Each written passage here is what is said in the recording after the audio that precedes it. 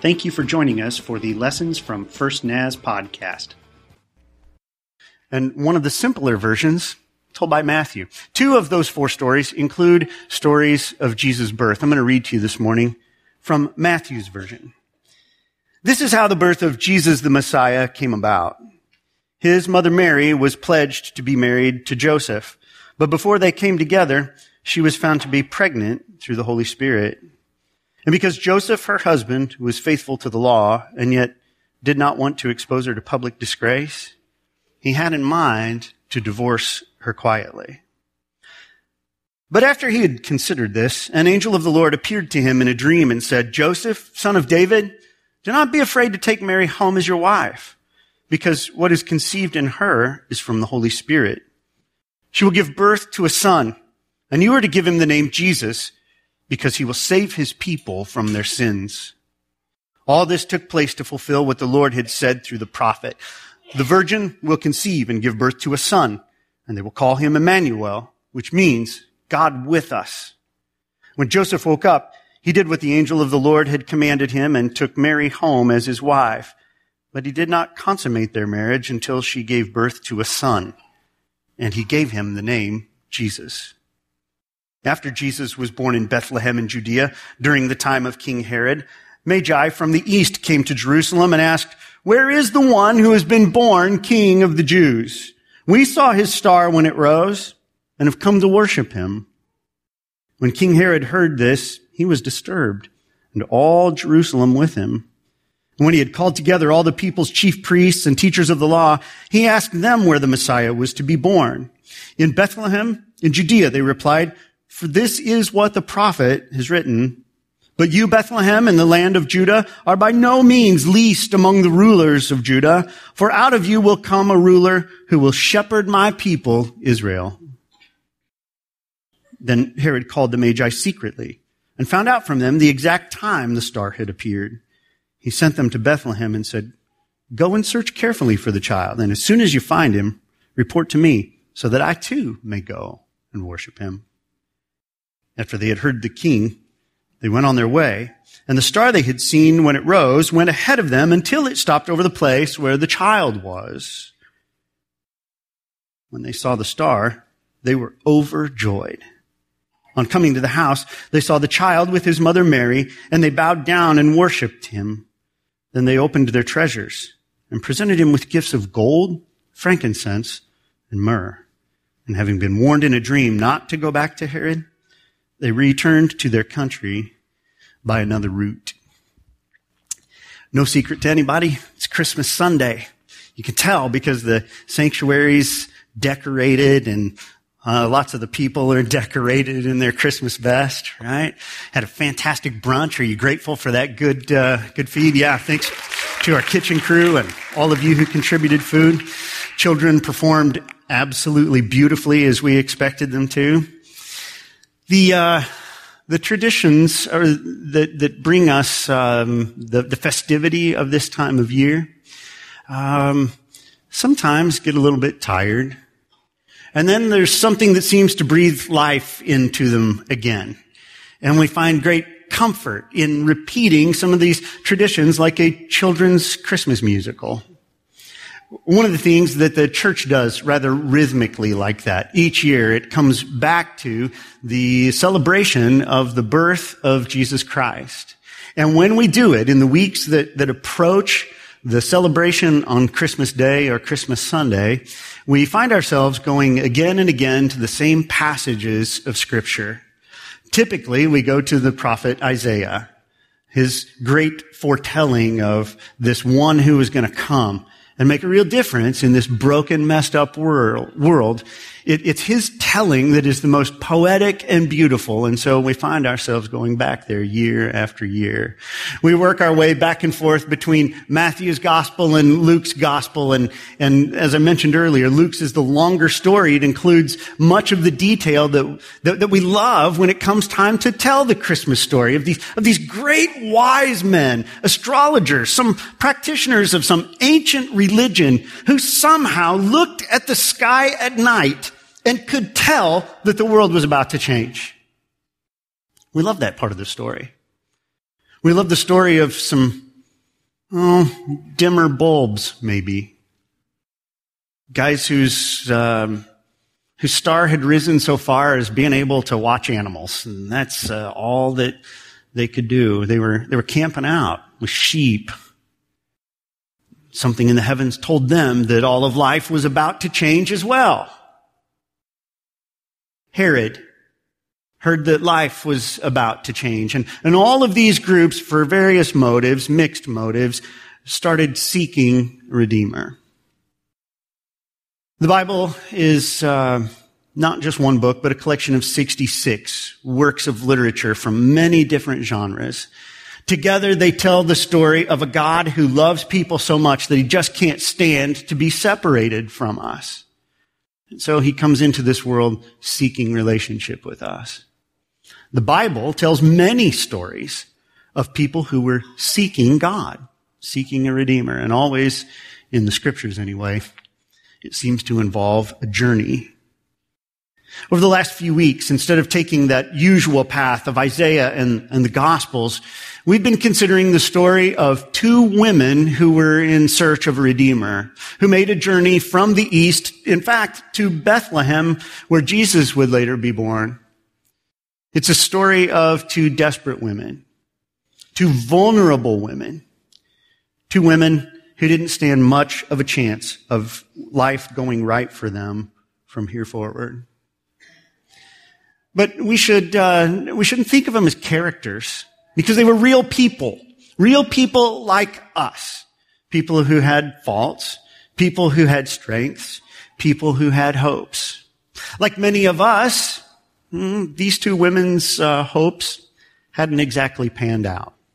Their financial plans didn't work out at all like they had hoped. So they found themselves one day saying, all we've got left is a search for someone who can help. It's from the Bible's Old Testament book titled Ruth. And I think that Ruth is a Christmas story because it too is a story of people who are searching for a Redeemer. Today I'd like to read you that story. So sit back, and if you'd like, you can watch the screen and maybe see some images about how that story unfolds.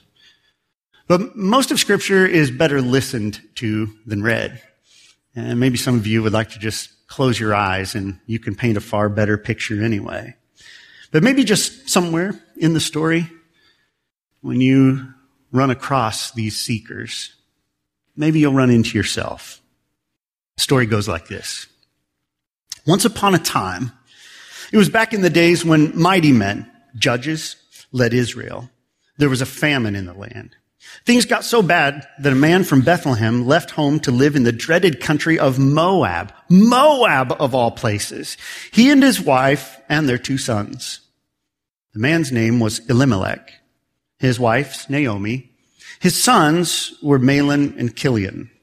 And both sides of the family were from that small town of Bethlehem. And that's why it was such a surprise to their whole clan when Elimelech and his family uprooted, went to Moab, and settled there. Soon thereafter, Elimelech died, and Naomi was left to raise their two sons alone. In time, the boys grew up and married Moabite girls, Orpah and Ruth. They lived there in Moab for the next 10 years, but then the two brothers, who had been somewhat sickly their whole lives, also died. And now Naomi was left alone, without either her young men or her husband. One day, she got herself together, she and her two daughters-in-law, to leave the country of Moab and set out for home, her real home, Bethlehem. She had heard that God had been pleased to visit his people there and to give them food. And so she started out from the place she had been living, she and her two daughters-in-law with her, on the road back to the land of Israel. After a short while on the road, Naomi gave voice to something she'd been wrestling with. She told her two daughters-in-law, go back. Go home. Live with your mothers, and may God treat you as graciously as you treated my boys, your late husbands, and me. May God give each of you a new home and a new husband. And then she kissed them, and they cried openly. They said, "No, we're going with you to your people." But Naomi was firm. "Go back, my dear daughters. Why would you come with me? Do you suppose I still have sons in my womb who can become your future husbands? Go back, dear daughters, on your way, please. I'm too old to get a husband. But even if I said there's still hope, and this very night got a man and had sons, can you imagine being satisfied to wait until they were grown? Would you wait that long to get married again? No. This is a bitter pill for me to swallow. More bitter for me than for you. God has dealt me a hard blow." Again, they cried openly. Then Orpah kissed her mother-in-law and said goodbye. But Ruth hugged her and held on. Naomi said, "Look, your sister-in-law is going back home to live with her own people and her own gods. Go with her." But Ruth said, "Don't force me to leave you. Don't make me go home. Where you go is where I want to go. Where you live is where I want to live. Your people are now my people, and your God, he's going to be my God. One day, you'll die. And when I die, I want to be buried where you are. So help me God, not even death itself is going to come between us, Naomi." When Naomi saw that Ruth had her heart set on going with her, she gave in. And so the two of them traveled on together to Bethlehem. When they arrived in Bethlehem, the whole town was soon buzzing.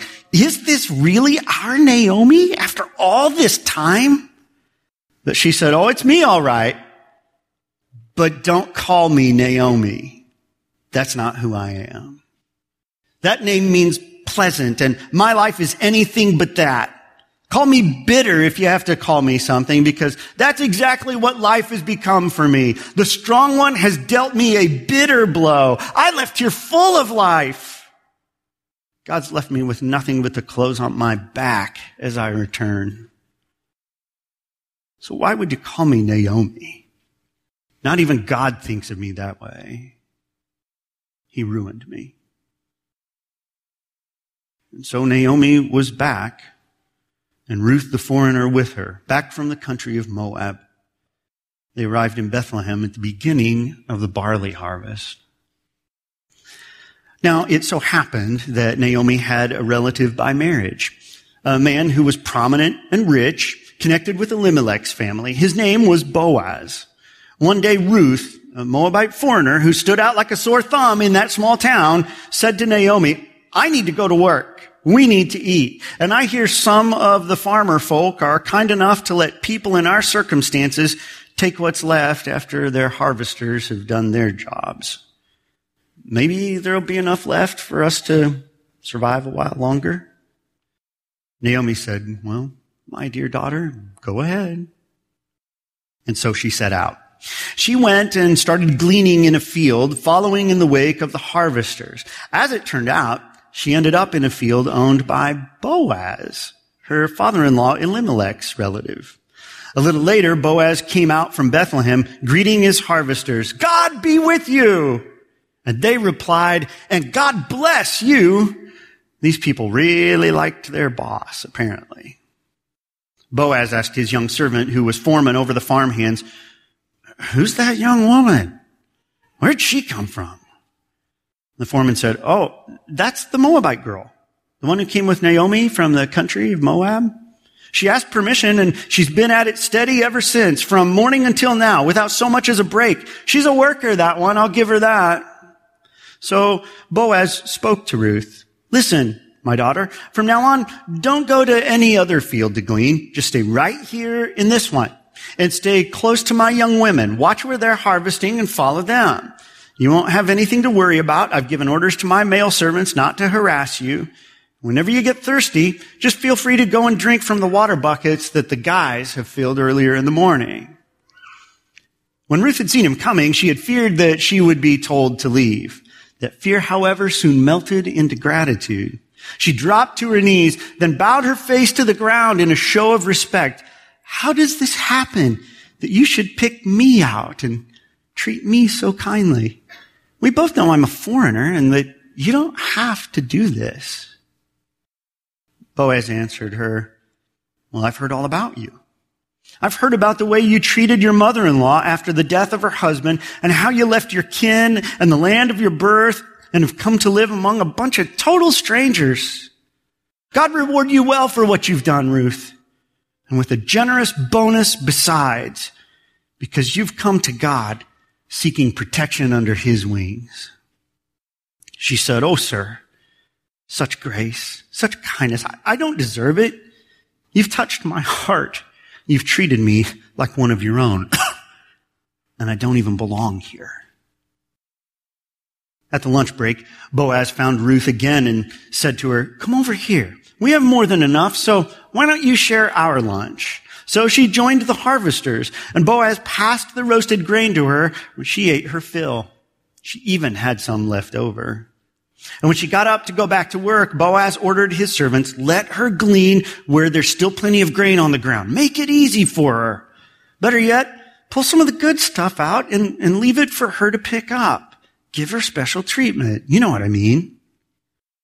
So Ruth gleaned in the field until evening, and when she threshed out what she had gathered, she ended up with nearly a full sack of barley. She gathered up her gleanings, went back to town, and showed her mother-in-law the results of her day's work. She also gave her the leftovers from her lunch. Naomi was impressed. "Where did you glean today? Whose field was it? God bless whoever it was who took such good care of you." Ruth told her mother-in-law, "The man with whom I work today, his name's Boaz." Naomi said to her daughter-in-law, "Really? Why, God bless that man. Maybe God hasn't walked out on us after all. Maybe he does still love us, in bad times as well as in good. That man, Ruth, is one of our circle of covenant redeemers, a very close relative of ours." Ruth the Moabitess had never heard of such a thing, but said, "Well, listen to this. He also told me, 'Stick with my workers until my harvesting is finished. I can go back every day for a while.'" Naomi said to Ruth, "That's wonderful. Do that. You'll be safe in the company of his young women. No danger now of being taken advantage of in some stranger's field." So Ruth did it. She stuck close to Boaz's young women, gleaning in the fields daily until both the barley and the wheat harvests were finished. She had a place to stay, a place to work. One day, her mother-in-law said to Ruth, "You're a daughter to me." Forget the in-law part. "You've done so much for me, and now I want to try to do something for you. It's time I arranged a good home for you so you can have a happy life. And isn't Boaz our close relative, the one with whose young women you've been working? Maybe it's time to make our move. Tonight is the night of Boaz's barley harvest party at the threshing floor, and I have an idea. Take a bath, put on some perfume, get all dressed up, and go to the threshing floor, but play it cool. Don't let him know you're there until everyone is, partied for a while, and he's had plenty to eat and drink. The men will all camp out there to guard the crop, and when you see Boaz slipping off to sleep, watch where he lies down, and then make your way over there. Pull the blanket back, lie at his feet. Trust me, he will know what it means. Then just wait and see what he says." Ruth said, "I've never heard of such a thing, but if you say so, I'll do it, Naomi. I'm trusting you." And she went down to the threshing floor and put her mother-in-law's plan into action. Boaz had a good time, eating and drinking his fill. He felt great. Then he went off to get some sleep, lying down at the end of the pile of barley. Ruth quietly followed, and when she was sure he had fallen asleep, she uncovered his feet and lay down there to send the signal that she was available and interested in marriage. In the middle of the night, the man realized that his feet were cold. Suddenly, he knew something wasn't quite right, and he sat bolt upright. There was a woman sleeping at his feet, and he said, "Whoa, who's there?" She said, I'm Ruth, at your service. Take me under your protecting wing. You're my close relative now, in the circle of my covenant redeemers, I think Naomi called it. I just thought I'd let you know that you do have the right to marry me. He said, God bless you, my dear daughter. What a splendid expression of love. Look at you. You could have had your pick of any of the young men around, and you picked me? Sweet thing, don't worry about a thing. I'll do all you could want or ask. Everybody in town knows what a courageous woman you are. You're a prize, and we all know it. You're right. I am a close relative of yours, but there is one who's even closer than I am. Don't worry about it right now. Stay the rest of the night. In the morning, I'll ask if he wants to exercise his customary rights and responsibilities as the closest covenant redeemer. He'll have his chance. But if he isn't interested, as surely as God lives, I'll do it. Now, go back to sleep. So, Ruth slept at his feet until dawn, but she got up while it was still dark so she wouldn't be recognized as she walked back to Naomi's house. Boaz said to himself, no one must know that Ruth came to the threshing floor. And he said aloud, bring the shawl you're wearing and spread it out. And she spread it out, and he poured it full of barley, and he placed it on her shoulders. Then she slipped into town before sunup. When she came to her mother-in-law, Naomi asked, well? Ruth told her everything that the man had done for her, adding, and he gave me all this barley besides, 6 quarts. He told me, you can't go back empty-handed to your mother-in-law. Naomi said, sit back and relax, my dear daughter. You're going to have to be patient, but you'll find out how things turn out. And if I'm right, that man is not going to fool around. Mark my words, he'll get everything taken care of today, wrapped up. Later in the morning, Boaz went straight to the public square and took his place there. Before long, the closer relative, the one mentioned earlier by Boaz, strolled by. Step aside, old friend, said Boaz. Take a seat. And the man sat down. Boaz then gathered 10 of the town elders together and said, sit down here with us. We've got some business to take care of. And they sat down. Boaz then said to his relative, the piece of property that belonged to our relative Elimelech is being sold by his widow Naomi, who has just returned from Moab. I thought you ought to know about it. Buy the farm if you want it. You can make it official in the presence of those sitting here. You have first redeemer rights.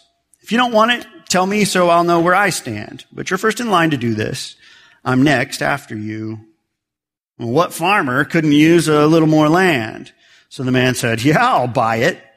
Then Boaz added, you realize, don't you, that if you buy the field, well, it comes with something else.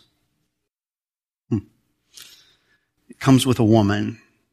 You also get Ruth the Moabite, the widow of our dead relative, along with the redeemer responsibility to have children with her, to carry on the family inheritance and the family name. You get all that, right?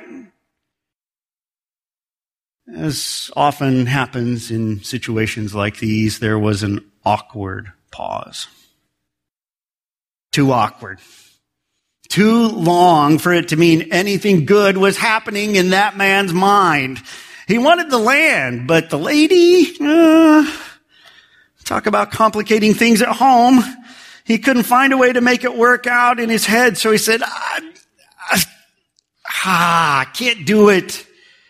I'll jeopardize my own family's inheritance. You go ahead and buy it. You can have my rights. I can't do it. In olden times in Israel, this is how they handled official business regarding matters of property and inheritance. A man would take off his shoe and give it to the other person. This was the same as an official seal or personal signature in Israel. So when Boaz's redeemer relative said, go ahead and buy it, he sort of signed the deal by pulling off his shoe and handing it directly to Boaz. Boaz then addressed the elders and all the people in the town square that day. You are witnesses. I have bought from Naomi everything that belonged to Elimelech and Kilion and Mahlon, including responsibility for Ruth the foreigner, the widow of Mahlon. I'll take her as my wife, and keep the name of the deceased alive along with his inheritance. The memory and reputation of these men is not going to disappear out of this family or from this hometown. You are all witnesses to this today." And all the people in the town square that day, backing up the elders, said, "Yes, we are witnesses. May God make this woman who is coming into your household like Rachel and like Leah, the two women who built the family of Israel. And may God make you a pillar in Bethlehem, Boaz. With the children God gives you from this young woman, may your family rival the strongest family in our line." So Boaz married Ruth. She became his wife. Boaz slept with her, and by God's gracious gift, she conceived and had a son. The town women said to Naomi, "We told you God is good, Naomi. He didn't leave you without family to carry on your life. May this baby grow up to be famous in Israel. He'll make you young again. He'll take care of you in your old age. And this daughter-in-law who has brought him into the world and loves you so much, yeah, she's a foreigner." And as people thought in that day, "Yeah, she's a woman, but she's worth more to you than 7 sons." Naomi took the baby and held him in her arms, cuddling him, cooing over him, waiting on him, hand and foot. The neighbor women started calling him Naomi's baby boy, but his name actually was Obed, which means worship. So that little baby worshiper who reminded his whole town to do the same, he grew up.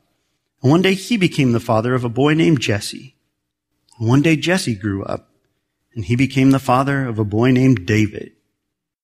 And one day David grew up, and he became Israel's greatest king. And that's not the end of the story either. It was a family of destiny, or couldn't you tell? A prophet even wrote about them. He said, "A green shoot will one day sprout from Jesse's stump. From his roots, a budding branch will grow and bloom. The life-giving Spirit of God will hover over him, the Spirit that brings wisdom and understanding, the Spirit that gives direction and builds strength, the Spirit that instills knowledge and fear of God. Fear of God will be all his joy and delight. He won't judge by appearances, won't decide on the basis of hearsay. He'll judge the needy by what is right. He'll render decisions on earth's poor with justice. His words will bring everyone to awed attention. A mere breath from his lips will topple the wicked. Each morning, he'll pull on sturdy work clothes and boots and build righteousness and faithfulness in the land." Another prophet wrote, "A child has been born for us, the gift of a son for us. He'll take over the running of the world. His names will be Amazing Counselor, Strong God, Eternal Father, Prince of Wholeness. His ruling authority will grow, and there will be no limits to the wholeness he brings. He'll rule from the historic David throne over that promised kingdom. He'll put that kingdom on a firm footing and keep it going with fair dealing and right living, beginning now, lasting always. The zeal of God of the angel armies will accomplish all this." Ruth. It's one of many stories of people who made epic journeys in search of a redeemer. What's a redeemer? A redeemer is a person who has the horsepower and the resources and the compassion to get involved in your life's biggest trouble and guide you through it. Usually at this time of year, we talk about the shepherd's journey and we talk about the wise men's journeys to look for Jesus. But those men certainly were not the first people who searched for a redeemer. They certainly won't be the last either. I'd bet in a crowd this size, there are some people today who are looking for somebody who has the horsepower and the resources and the compassion to get involved in their life's biggest problem and walk them through it.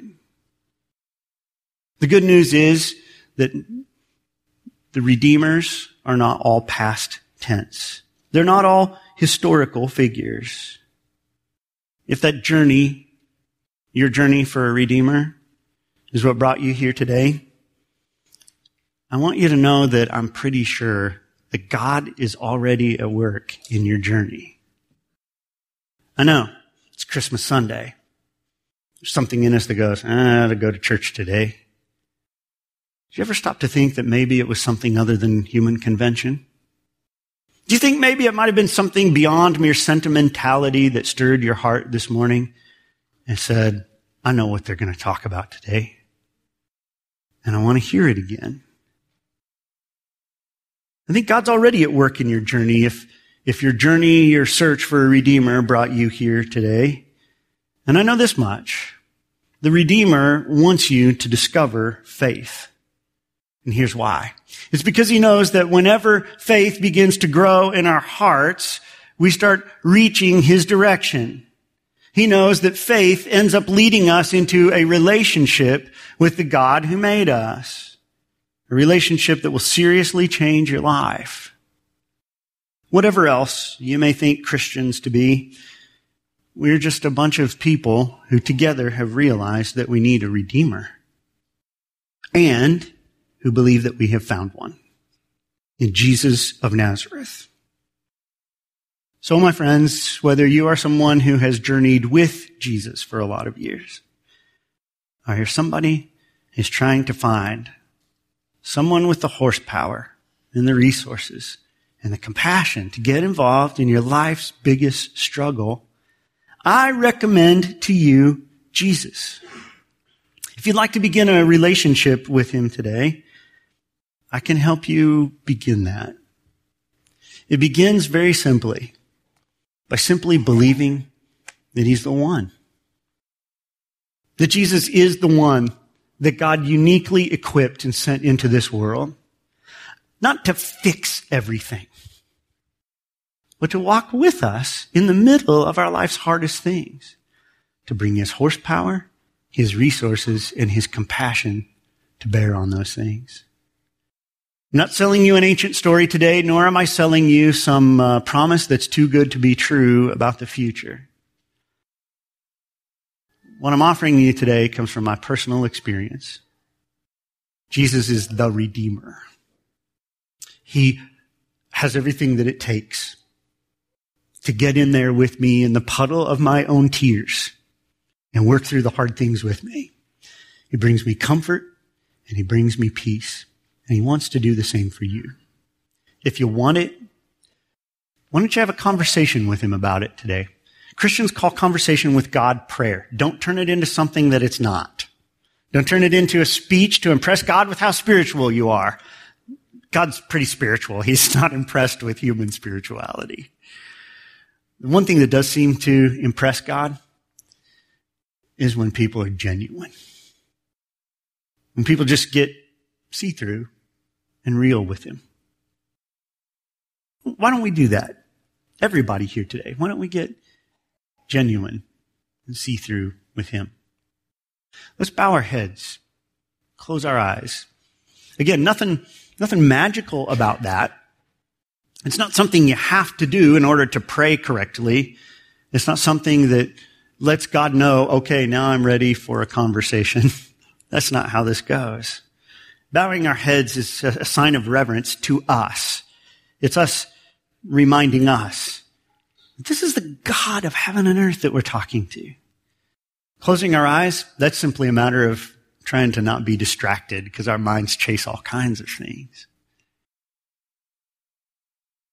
Bow your heads and close your eyes if it works for you. And if it doesn't, do whatever it takes for you to connect with God. But that's what we're doing here this morning, Lord. We're trying to connect with you. And if I remember the Christmas story and or the Ruth story well, those stories are built upon an understanding that long before I ever started seeking you, you have been seeking me. Lord, there are some people in this place today who want a relationship with you. They want some help. They want some hope. They want some reason to believe that come tomorrow, life could get a little bit better. Something has eroded their soul's ability to hope that if they're going to continue to do life on their own, and that's why we turn to you. It's why all people who turn to you ever turn to you. It's because we've lost hope that we can make it through this life. And we gain hope in doing it with you. Lord, for those who are reaching out to you today, I pray that you'd reach out in a way that makes it clear to their hearts that they are not grasping at straws or snatching at the air, that you're real, that you too desperately want to have relationship with us. Lord, would you listen for just a moment while in private prayers between our hearts and yours, we just kind of whisper to you why we need you and how much we need you. Lord, hear our prayers. Lord, everyone who's reaching your direction needs to hear back from you. So while we wait for just another moment of silence, you don't have to shake this place or rattle its foundations. Would you just be close enough to people, to the seekers and the searchers, that they can tell that you're real, that you've heard their prayers, that you love them?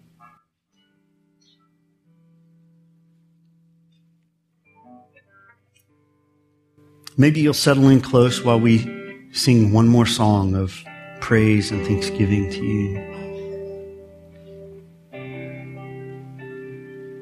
But as we reach your way, Lord, we come confessing that we're imperfect. We've failed. We've flat out sinned. We've done things that are wrong and know it. Many times in life, we've just tried to ignore you and we've wanted to be in control of our own lives. We just own up to all that today. We also own up to this. Today, we're ready to let go of all that stuff that never worked for us anyway. Come to you just as we are.